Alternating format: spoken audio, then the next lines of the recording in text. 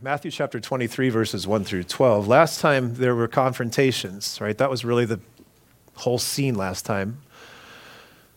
Confrontations with the Pharisees, the Sadducees, and then another group that you were introduced to. You remember who they were? Not the Sadducees, the Herodians. Yeah, good job. Yeah, you remember. And the Herodians were Jews that were supporters of Herod. And so they, of course, thought you should pay the taxes. The Pharisees thought you shouldn't. And the question came, should we pay taxes or not? They were trying to trap Jesus, you remember.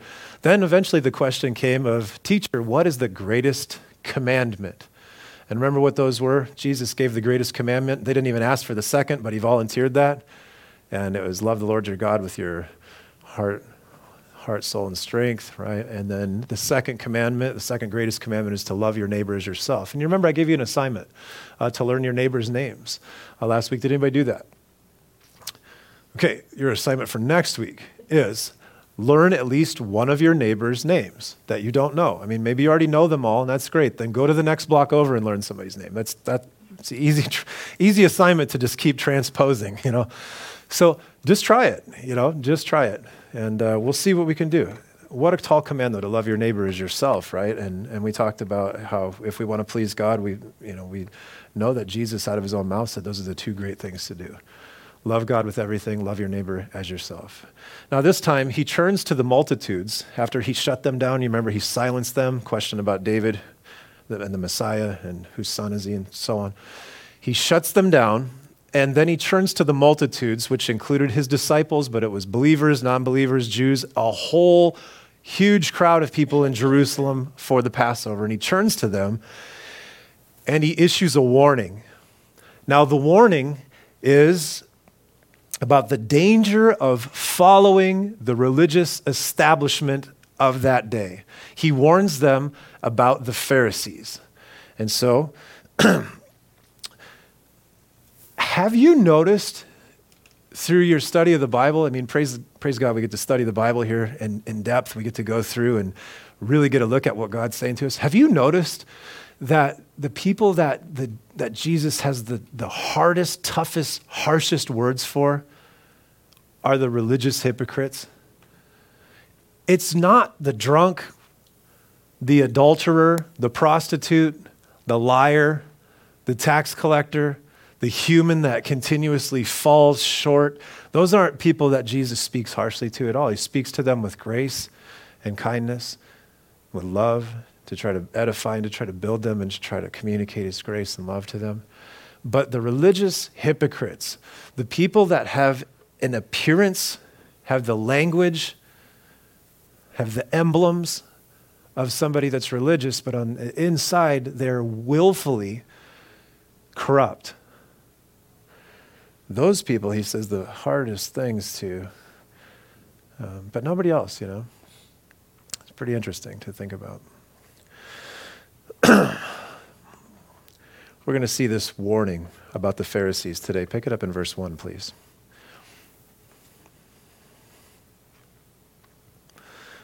Then Jesus spoke to the multitudes and to his disciples, saying, "The scribes and the Pharisees sit in Moses' seat. Therefore, whatever they tell you to observe, that observe and do. But do not do according to their works, for they say and do not do. For they bind heavy burdens hard to bear and lay them on men's shoulders, but they themselves will not move them with one of their fingers. But all their works they do to be seen by men. They make their phylacteries broad and enlarge the borders of their garments.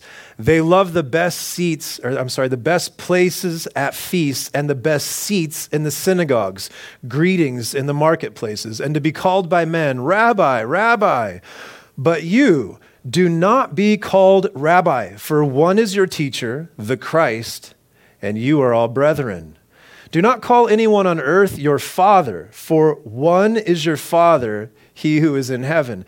And do not be called teachers, for one is your teacher, the Christ. But he who is greatest among you shall be your servant. And whoever exalts himself will be humbled, and he who humbles himself will be exalted."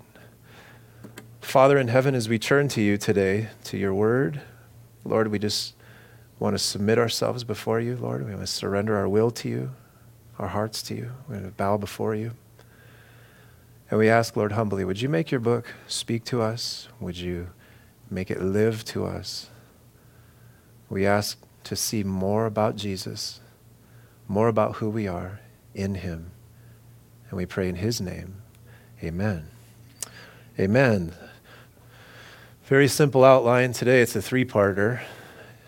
And it's laid out here before you. Jesus warns about the Pharisees because they lay heavy burdens on others, they do their works to be seen by men, and they are not on the path of greatness. So we're going to see those three things in the passage. Now, I want to stop you before we go further and say, it's tempting when we look at the Pharisees to sit and go, Pharisees, right? Not me.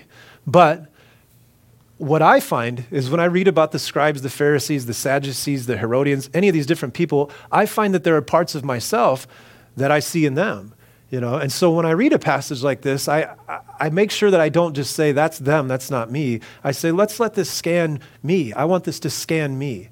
And so I just want to encourage you to do that as well when we go through the passage. So, number one, Jesus rebukes the Pharisees because they lay heavy burdens on others. Then Jesus spoke to the multitudes and to his disciples. So we explained that after silencing the Pharisees last time, he then turned to the multitudes, the disciples. This is a warning about the type of legalistic externalism that they were teaching. They were teaching in these days, these Pharisees were teaching that being right with God was just all about what you do on the outside. It was just all externals. That's what their main message was, is if you want to please God, if you want to earn your way into heaven, if you want to earn favor from God, it matters what you do on the outside, and that's all that matters. Remember back in the Sermon on the Mount, Jesus said, look, you've heard it said, thou shalt not murder, but I say to you that anybody that looks at somebody with anger without a cause, hates his brother without a cause, you've committed murder in your heart. You've heard it said of those of old, do not lust, but I tell you that whoever looks on a woman to lust after her has committed adultery in the heart. Jesus got to the point then that what he's looking at is what's going on in the heart, the inner man, the inner woman. And by the way, Jesus is looking at the inner man and the inner woman here right now in all of us. This is what God's looking at, is what is going on inside of you.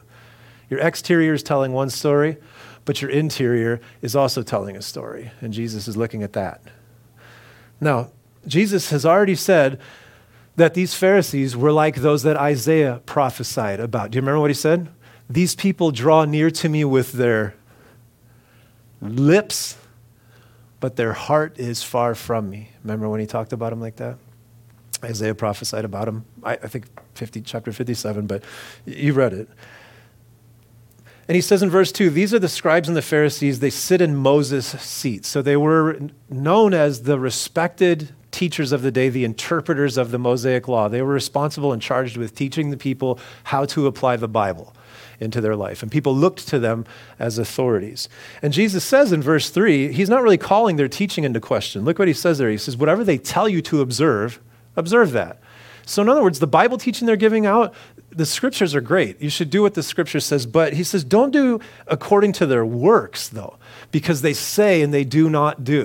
I remember my dad used to tell me that, do as I say and not as I do. And I used to think, you, what? And I was a kid and I knew that was stupid, but that's kind of what Jesus is saying here in a sense is like they teach good stuff. Like it's fine. They're teaching the Bible, but this other stuff that they do, you got to watch out for that. Now, so they don't practice what they preach. But there's also another element of these Pharisees that they needed to watch out for, okay? The Pharisees were notorious for adding applications and regulations and rules on top of the laws of Moses, right? So they looked at it as like, okay, the Bible says, don't do any work on the Sabbath. Don't bear a burden on the Sabbath. And so they'd get together and they'd say, well, what does it mean actually to bear a burden on the Sabbath? And then they would all get together and they would decide what it meant to bear a burden on the Sabbath. And they came up with literally thousands of laws. And they said, these are just as binding as the law of, the Torah, the law of Moses, the Old Testament. So a lot of danger in that we're going to talk about at the end of the message. We're going to wrap around and kind of focus on this point at the end of the message. they loaded so many laws and regulations upon people that it became like a crushing burden, right? That's what Jesus says. Look at verse 4. They bind heavy burdens, hard to bear. The average person couldn't keep these things.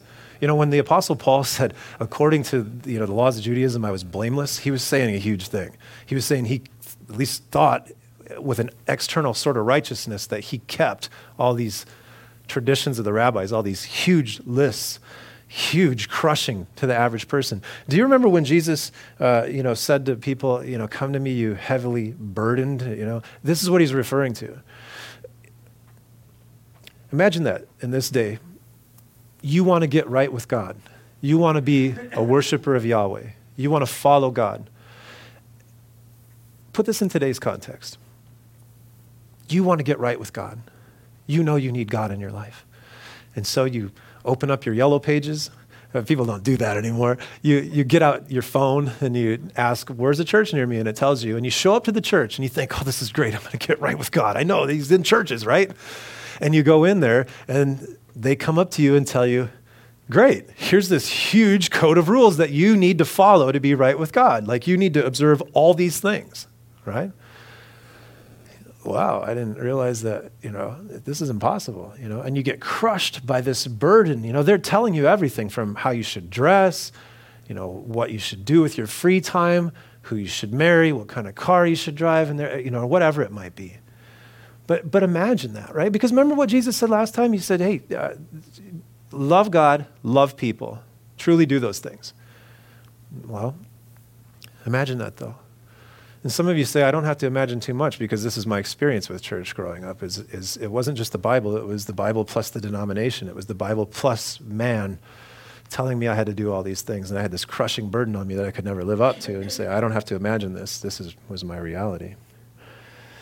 Goes on to say there after verse 4 says, but they themselves will not move them with one of their fingers. They lay these burdens on people, these trips, but then they don't really give them any guidance of how to keep the law of Moses. You're telling me the 10 commandments and then you're adding 1,000 more and you're not telling me what to even do to live this way. I don't get it. All you're doing is just crushing me with this rule system, this rule-based legalistic externalism. You're crushing me with it. They taught the law of Moses in a mechanical way.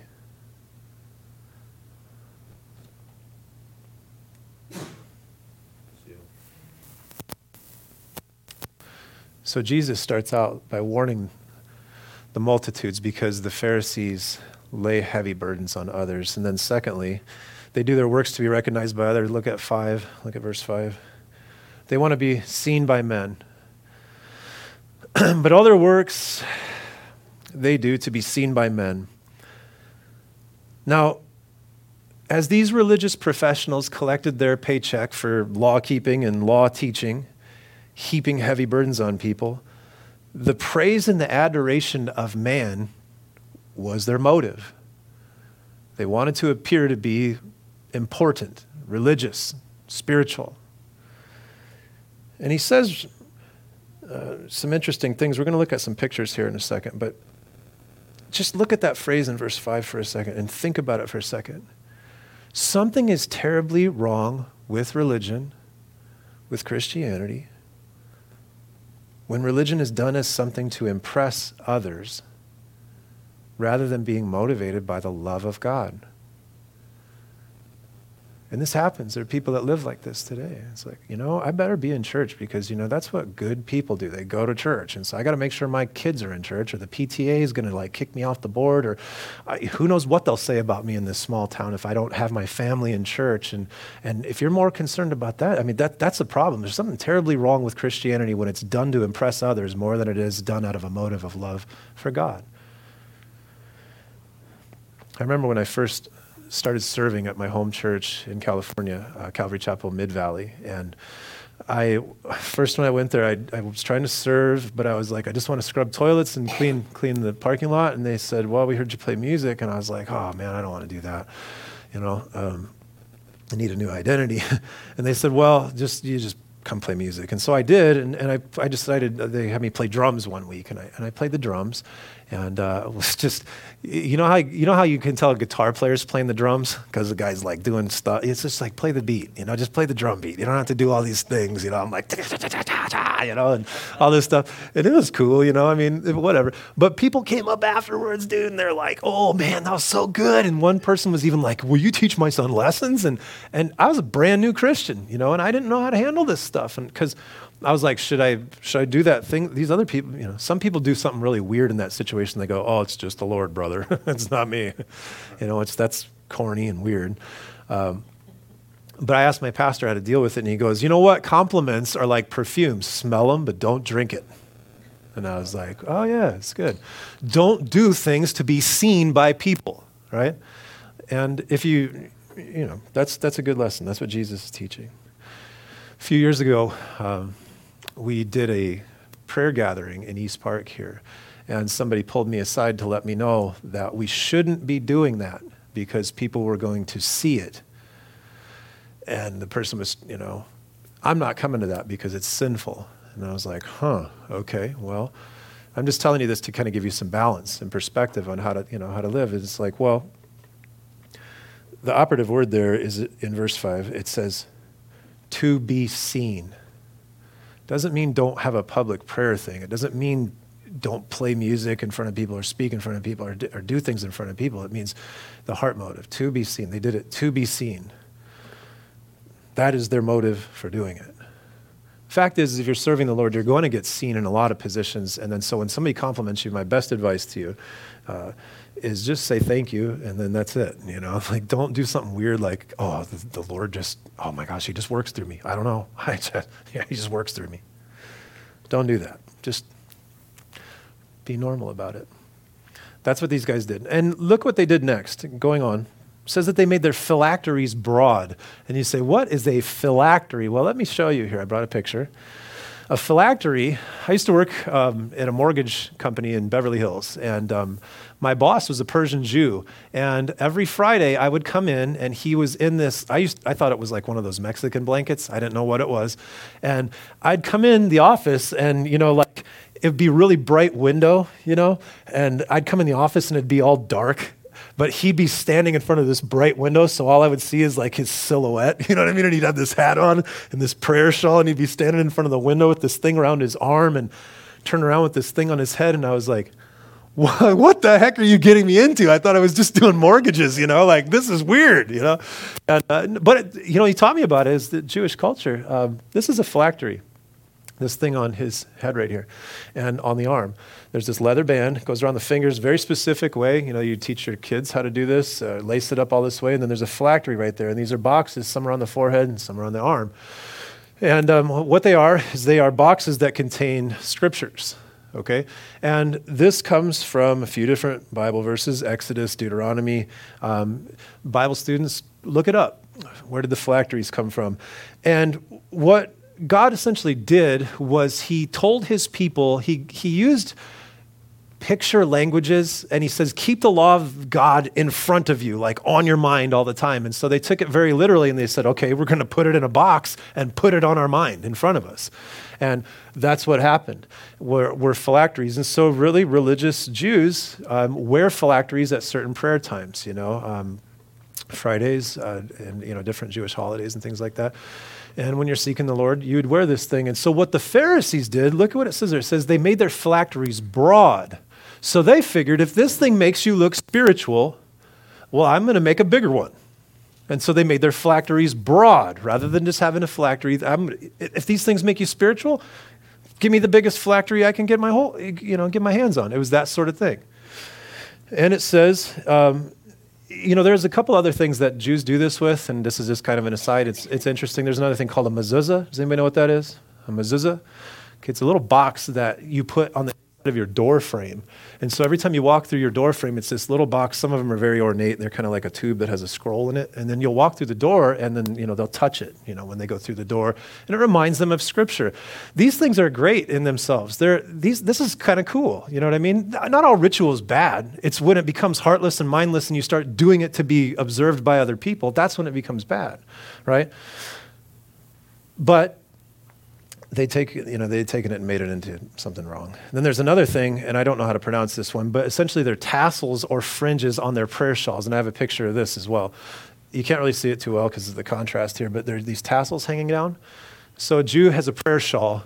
We used to have a blessed old dear saint that used to come here until she couldn't walk up the stairs anymore. And sometimes to prayer meetings, she'd bring her prayer shawl, even though she wasn't a Jew. And it was just cool, she liked it.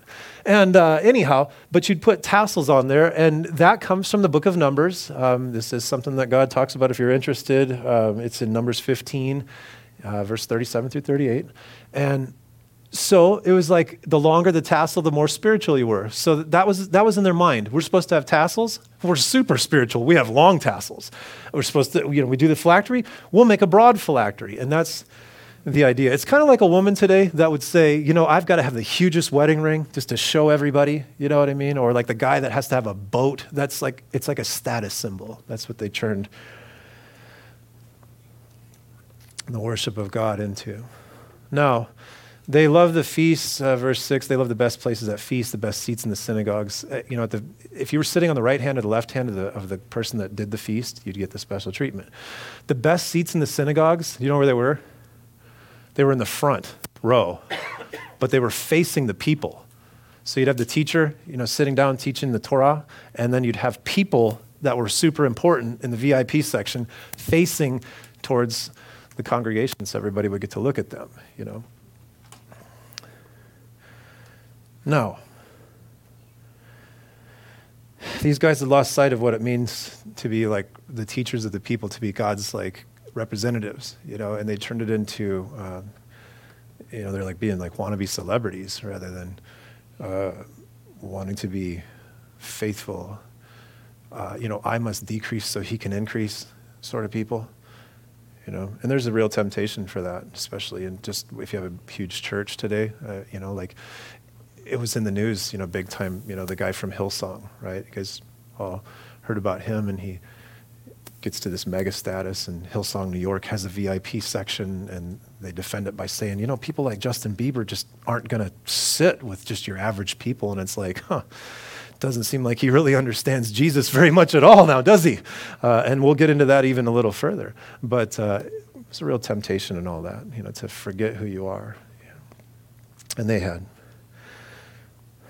So, verse 8 says, "But you don't be called by rabbi, for one is your teacher." Now, these next three things where Jesus is teaching, they all kind of get to the same point. First of all, he says, you don't be called rabbi. So he's speaking to people that are kind of going to be discipling others. He's speaking to his disciples. Don't be called rabbi. Now, he's not saying that somebody can't legitimately have the title of rabbi. But what he's getting at is that people shouldn't be seeking these things. It shouldn't be your motive as a rabbi to be called rabbi. And like if you like are in it to be called a rabbi, that's a problem, right? And what he says is in verse 8, one is your teacher, the Christ, and you are all brethren. So he's saying to his disciples, you guys have a brother and sister relationship. And Jesus wants everybody in the body of Christ to think of themselves as that way, as brothers and sisters, right? It doesn't matter if it's the pastor, the deacons, whoever, everybody's a brother and sister. That's what he's getting at. And he goes on to just, build upon it.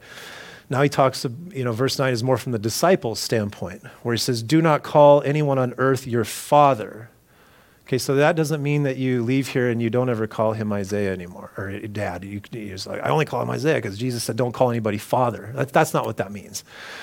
What he's getting at is do not venerate man.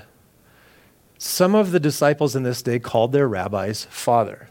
And what Jesus is saying is you need to see yourself in a brother-sister relationship with somebody that's discipling you or you're discipling somebody. He's talking about venerating people. Even as a pastor, this is something I've experienced a handful of times, is where people will come to me and say, will you pray for my daughter? Will you do this? And I don't mind praying for people. I like to pray for people. But there are some people where I just know that they think that my prayer is going to get answered and theirs isn't, because I'm the pastor. And so pastors don't have any better connection with the Lord than anybody else. They really don't. I have no special like cell phone number to God that he didn't give to you, you know. And all of us are brothers and sisters. That's how we should all view ourselves. That's what he's getting at here. When he says, don't call anybody father, you know, it's just a weird thing because it's exactly what the Roman Catholic Church does, you know, and they venerate man. They call man these titles like most holy, reverend, you know, highly exalted, and they venerate man and they put saints on pedestals. And it's just fascinating to me because Jesus plain as day says, do not do that right here. So I don't understand that. Some of the stuff you hear in church is sick, you know, like most noble, righteous Father, you know, Reverend. I've seen that one on a letter that was addressed to me once in the mail. I remember the first time I got a letter in the mail to Reverend Adam Tyler, and I was like, I had to look it up, first of all. What does Reverend mean? That stuff's silly. You hear this silly, sick stuff in the body of Christ. Another one that you really hear a lot today is apostle, this person. Oh, this is Apostle Sylvia. You know, she's pastoring the church down the street. Or you hear this is prophet, you know, whoever. And they're using these titles of apostle and prophet. And another one that even puts a wall between you and me is if I go and I get my MDiv and then I make sure on all my business cards it says Pastor Adam Tyler MDiv or PhD. Like, you know, these things separate you from people, you know, in a sense. It's like, oh, that's Dr. Tyler up there, you know? I mean, just like, this is just my own personal opinion. You can take it, do what you want with it, but it doesn't seem right to want to put barriers up between people when Jesus said we all should see ourselves as brother and sister, right? I'm always a little bit leery of a pastor that wants to be called doctor. You know, it's like, well, you're putting yourself up here, you know, some way or another. Don't be called teachers, verse 10, for one is your teacher, the Christ. Now, he's obviously saying, you know, people can be teachers in the body of Christ. It says in, you know, Ephesians that God gave the apostles, he gave teachers, he gave pastors and things like that. Again, he's just saying, Jesus is the great teacher. You know, when you're here at church on a Sunday, the only difference between you and me is I'm just the guy standing here. God called me to do this and just deliver his word, but he's ultimately the one that wrote this word, and he's teaching us through his word. And that's what he's getting at. So the Pharisees sought to be great in the eyes of man, privileges, positions, perks, titles, parking spots. This parking spot is reserved for the head Pharisee. Jesus is seeking disciples, not people living an outward show of religion.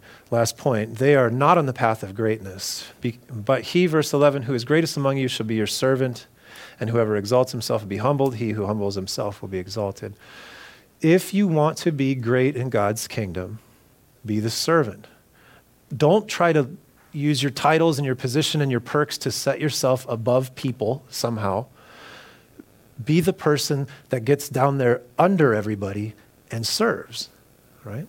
That's what he's getting at. The Pharisees, and the way our world works, is a lot. You know, a lot of the world is measured. You know, you measure the greatness of a leader by how many people serve him or her. But it's backwards in the kingdom of God. What makes you great is how many people you serve. What does it mean to be a servant?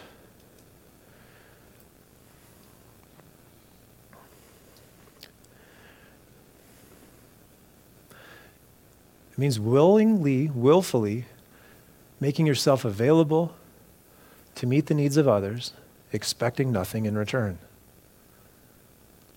Right? Once you start expecting something in return, you're no longer a servant anymore. You're a worker. You're expecting a wage. You're not giving a gift of grace. You're not giving yourself freely.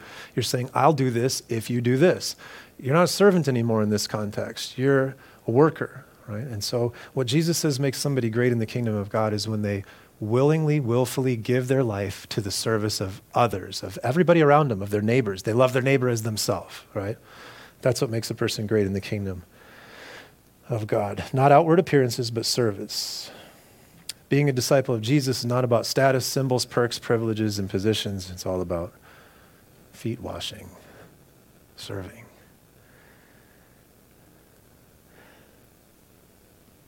freely attending to the needs of others.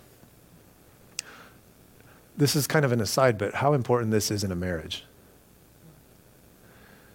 If you are not married and you're thinking about getting married, as a pastor, if I was going to do your premarital counseling, this is what I would really try to get more than anything.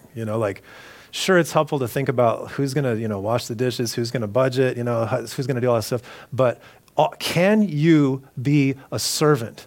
Can you serve this other person freely, even when they give you nothing in return?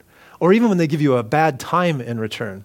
I think of poor Erin, oh my goodness, she's a servant, and I try to serve her, and her and I, this is the biggest thing in our marriage, always. And maybe it's yours too. You're here, you're married today, you say this, I get it. This is tough. Think about in your relationship with your kids. Think about kids in your relationship with your parents, You want to be a good Christian kid? Serve in your family, serve your family. Do things. Don't have to be asked to do things all the time, You say, well, I do a whole lot. After you're asked all the time and bribed, that's not being a servant. That's not being great in the kingdom, Being great is looking around your house and seeing how you can help mom and dad and grandma and aunts and uncles and brothers and sisters and things like that. It's looking around and finding things to do and going and do them, and not expecting anything in return, The second you come up and say, see, look what I did, you've blown it. And you ask the Lord to forgive you. Stuff's tough. Trust me, you're talking to an only child. I was spoiled. It's been the toughest thing in my life. But it's the greatest. It's the greatest place. It's the biggest place of freedom and blessing in the Christian life, and being freed from expecting anything. In other words, what we've learned in this passage, that being a true follower of Jesus is not having a cool cross necklace, a marked up Bible, a Toby Mac t-shirt, a tattoo of some Hebrew word on your forearm, but being a servant to your church family and to your neighborhood and your community. That's what it means to be a Christian. Now, whoever exalts himself will be humbled, and whoever humbles himself will be exalted. Verse 12, the Pharisees were exalting themselves. They were making sure everybody knew how high and mighty they were. And he says, if you want to live a life like that, making sure everybody hears you all the time, you're going to be humbled, But if you live a life of where you purposefully and willfully take yourself down to be a servant to others, then there's a time coming when you're going to be lifted. And that's what he's getting at there. That would have been really encouraging to those fishermen, that tax collector, that zealot, those people that were following Jesus that were not spiritually elite. They were not powerful. They were not people of influence. That would have been very encouraging to them. I want to conclude by going back to verse 4 for a second. Please look at it. Verse 4 says, they bind heavy burdens hard to bear. They lay them on men's shoulders, but they themselves will not move them with one of their fingers. This is legalistic religion. These Pharisees said there were 613 laws in the Old Testament. 365 of them were negative, 248 were positive. Does not include the thousands of rules that they came up with. This was a heavy, oppressive thing. Jesus comes and he says, love God and love your neighbor. These Pharisees, by the time of Jesus, this had become a heartless, cold, and arrogant brand of righteousness.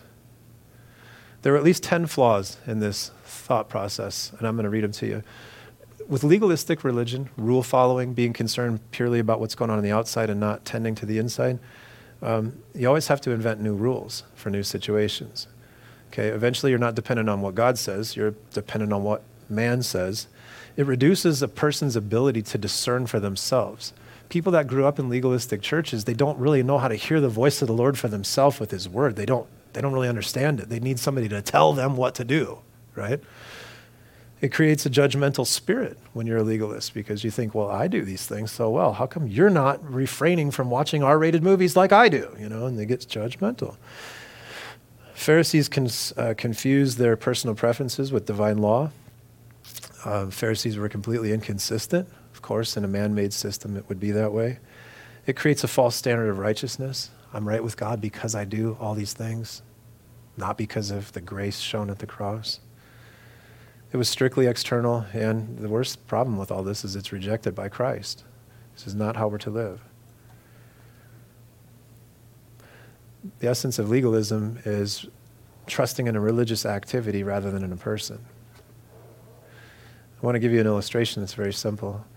If you go to a soda machine and you want a Dr. Pepper, you don't want a Dr. Pepper. Nobody drinks that. Aaron drinks that. You want a slice. Remember that one? Want a tab?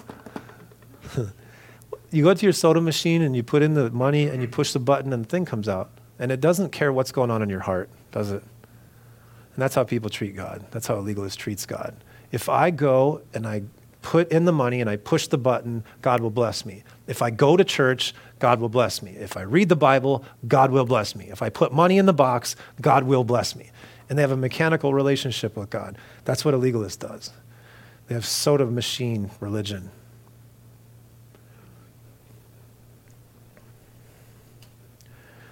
Imagine if you had to press thousands of buttons to get the soda out, and now you're thinking about what it would be like to be under this heavy burden of being a part of this religion. You'd be crushed. You'd be like Matthew and say, to heck with that, I'm going to be a tax collector. I don't even care about this. Will you turn to Matthew chapter 11 for a second? We're going to move to the Lord's table after this. The reason I'm doing this is just because when we go to the Lord's table today, I want to be really grateful. I want us to think about something that really is going to make us really grateful to think about. Matthew 11 at verse 27. You remember John the Baptist sent disciples to Jesus. Are you really the one, or should we find somebody else? That's that whole setting. Then down at verse 27, Jesus answered to them, all things have been delivered to me by my Father, and no one knows the Son except the Father, nor does anyone know the Father except the Son, and the one to whom the Son wills to reveal him. Come to me, all you who labor and are heavy laden, and I will give you rest. Take my yoke upon you and learn from me, for I am gentle and lowly in heart, and you will find rest for your souls. For my yoke is easy, and my burden is light. Believing in Jesus, trusting in him with your life, gives you rest in your soul. His burden is light. This brings up a good question. How's your walk with Jesus today? And I'm not saying that to be condemning to anybody. Just honestly though, how's your walk with Jesus? Is it light? Do you feel like you're resting in your soul? Is your soul troubled today? Some of you, I can see the trouble in your face, you know?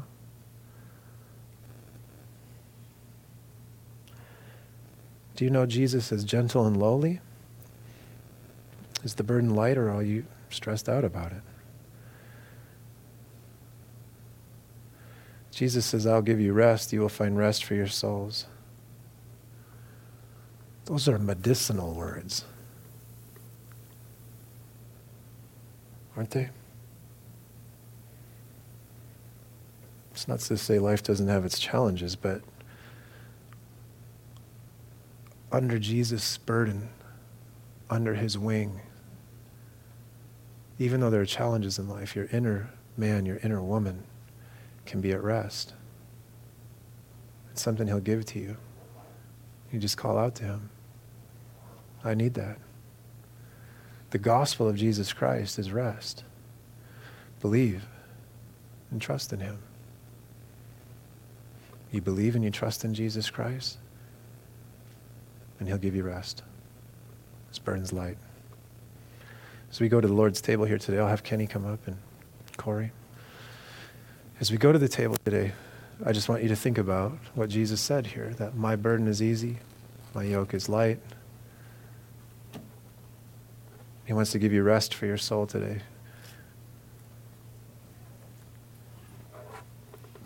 Heavenly Father, we thank you for the rest that's in Christ.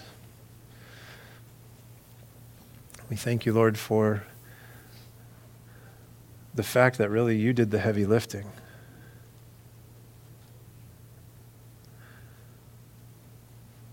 You're the one, Lord, that bore the burden, the true burden. Jesus, you are the one that took it upon yourself, doing the things that needed to be done to save us. You've taken the heavy burden.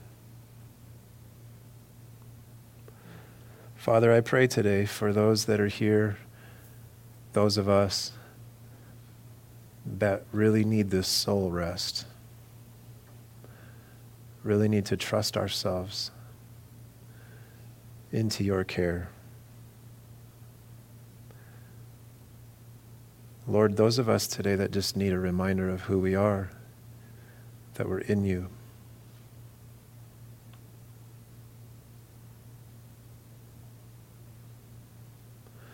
Pray, Father, send your Spirit to work among us now, to minister, Lord, to the needy hearts. We need the medicine to our souls, Lord, that only you can provide. We trust you, Jesus. In your name, amen.